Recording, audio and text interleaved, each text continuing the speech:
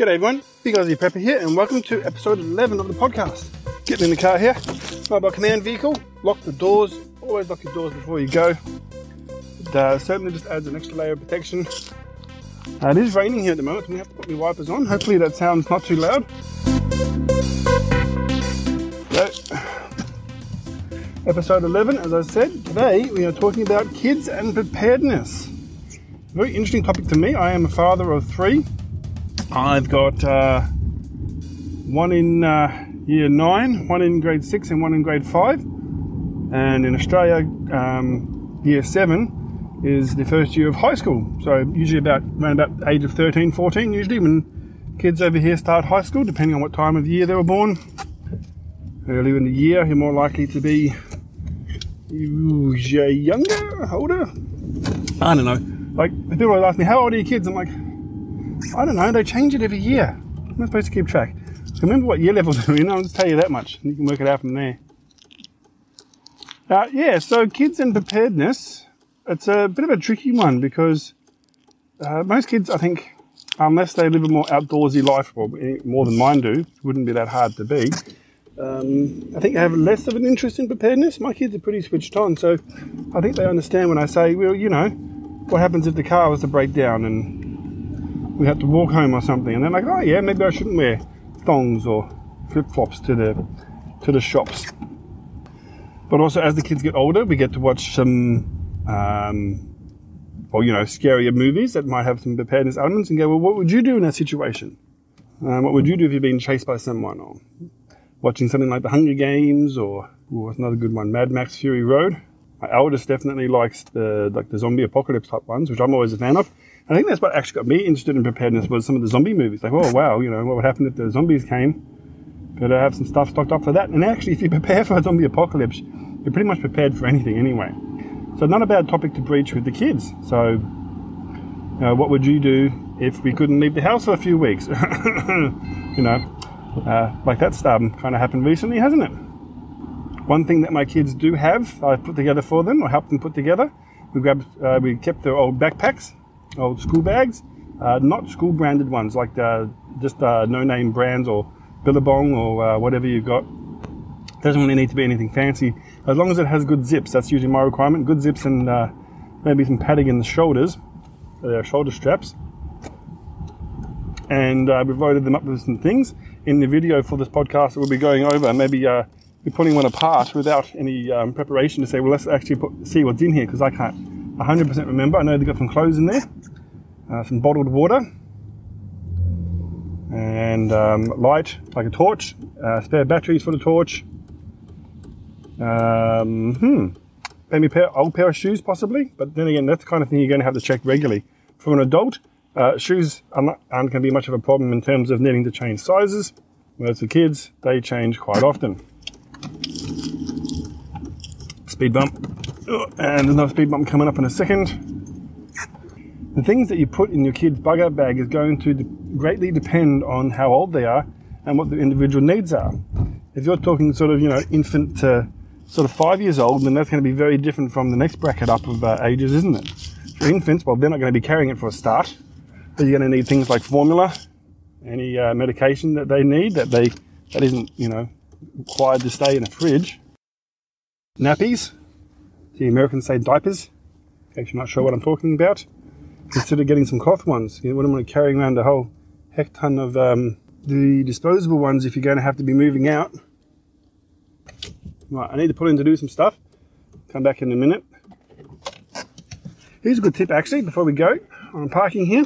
When you park in the car parked at the shop, count how many rows and how many cars you are down from the shops. I can see here there's my row, then 2 more, so that's 3. Over to the path that I walk down to the shops, and then I'm going to count how many cars. And then when I come back, I'm going to count the cars back and the rows over. If you ever have to get out of a shopping centre in a hurry, you want to remember there's 2 numbers. So in my case, it's going to be 3 and however many cars. When you come back, it's however many and 3, and you'll always know where your car is. All right, back in a sec.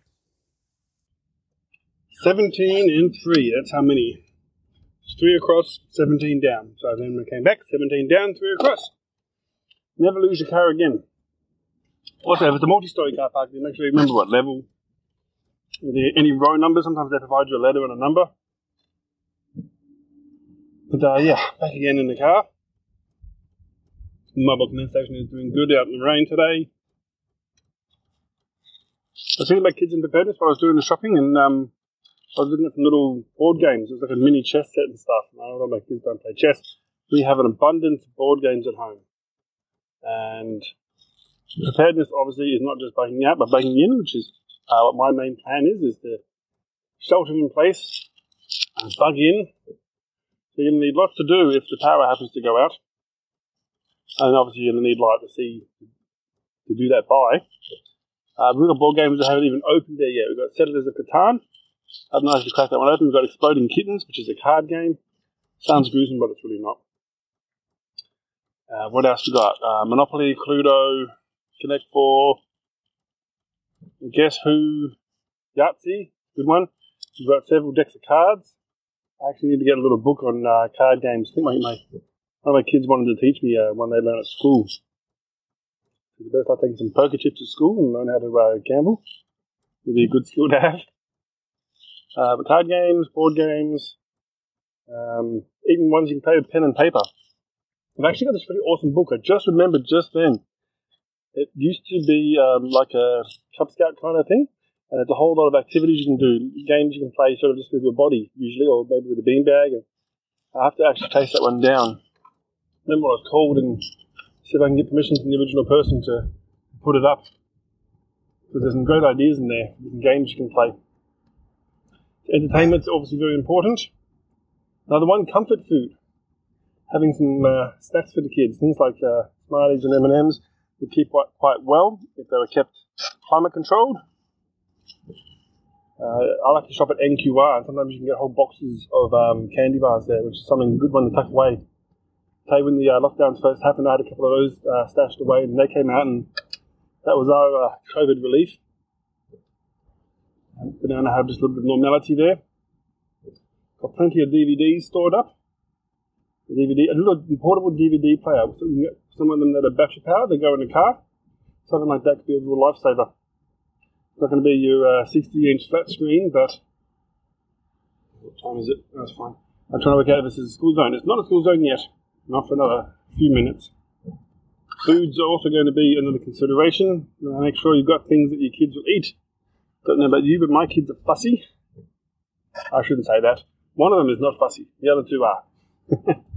But they're having some things, and also having a way to prepare them. If you're completely off the grid, if the electricity and the gas is cut, then we're going to be talking about cooking and cooking options in a future video and podcast, of course. But maybe even just going to Safeway or Woolworths and picking up a little camping stove from there. Make sure you read the instructions and try it out before you need it. I've actually got one at home that I haven't opened that I need to try out. So, practice what you preach. And make sure you guys do as I say, not as I do.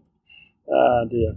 Oh, yeah, get that one out. And what's a good one is old Milo tins. Keep your Milo tins. Remove the labels, give them a wash out, let them dry. I tend not to throw mine out. A few projects coming up to do with those. But chuck one of them on top of your little gas camp stove. Boil up some water. And some ramen noodles. Not nutritious, but in a pinch. We'll snack up with some food. Cans of Spam. Spam can be eaten straight from the can. Fried up if you've got the means to. Add some veggies to that. You've got some frozen veggies. Maybe they're going to be going bad because the freezer's now off. Boil up some veggies. So it's something. Another thing you could consider is actually working out what each kid has an interest in and trying them a few different things. Show them how to tie knots. One of my kids is very good with doing things with wool. And that's going to be another topic for another day, is what can you actually make for yourself. And they can make pretty cool things out of wool. They do a thing called finger knitting, and they kind of wrap around their finger rather than using knitting needles. And I just got a little toy loom. It's basically a circle with pegs on it. And if you do it right, you go around and over and round and over and round and over. It ends up making like either a long scarf, that's like a tube scarf, or you can pinch that off and turn it into a beanie. So think about that for a second. You're now to make your own beanies, socks, scarves. That's pretty cool. It doesn't require a lot of skill. Follow the instructions. The instructions were not clear. I had to find a YouTube video. But never underestimate the kids, though. Definitely, they can be a resource if put to the task. got distracted there, but yeah, find something that they're interested in. Show them some knot tying, how to get interested in that. Show them how to make a fire if they're old enough. I get sidetracked this one with some of these ramblings and get sidetracked.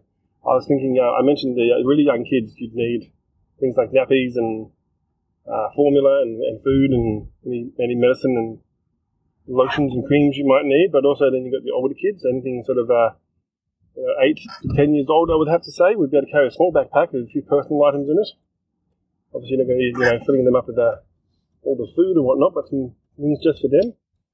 Get them to pick a couple of items. I think that's pretty cool. Not all the items, because they'll have putting in their best clothes and the 10 favourite cherished toys. But give them some input, and then you can help discuss it. Say, well, that's a great choice. Maybe we can do this one instead. Or what about 2 of these instead of one of those? Encourage them to take things that they can write in, draw with. Pencils, pens, crayons, whatever it is. A lot can be done with just those few things. And then the older kids, older, like 15, 16, 17, they can definitely start having some of their own supplies as well, I think. Maybe a knife to use if it's permittable, or if it's in a, world without rule, or rule without bloody law, whatever it is, then you're going to be wanting something that's a bit more sturdy like that.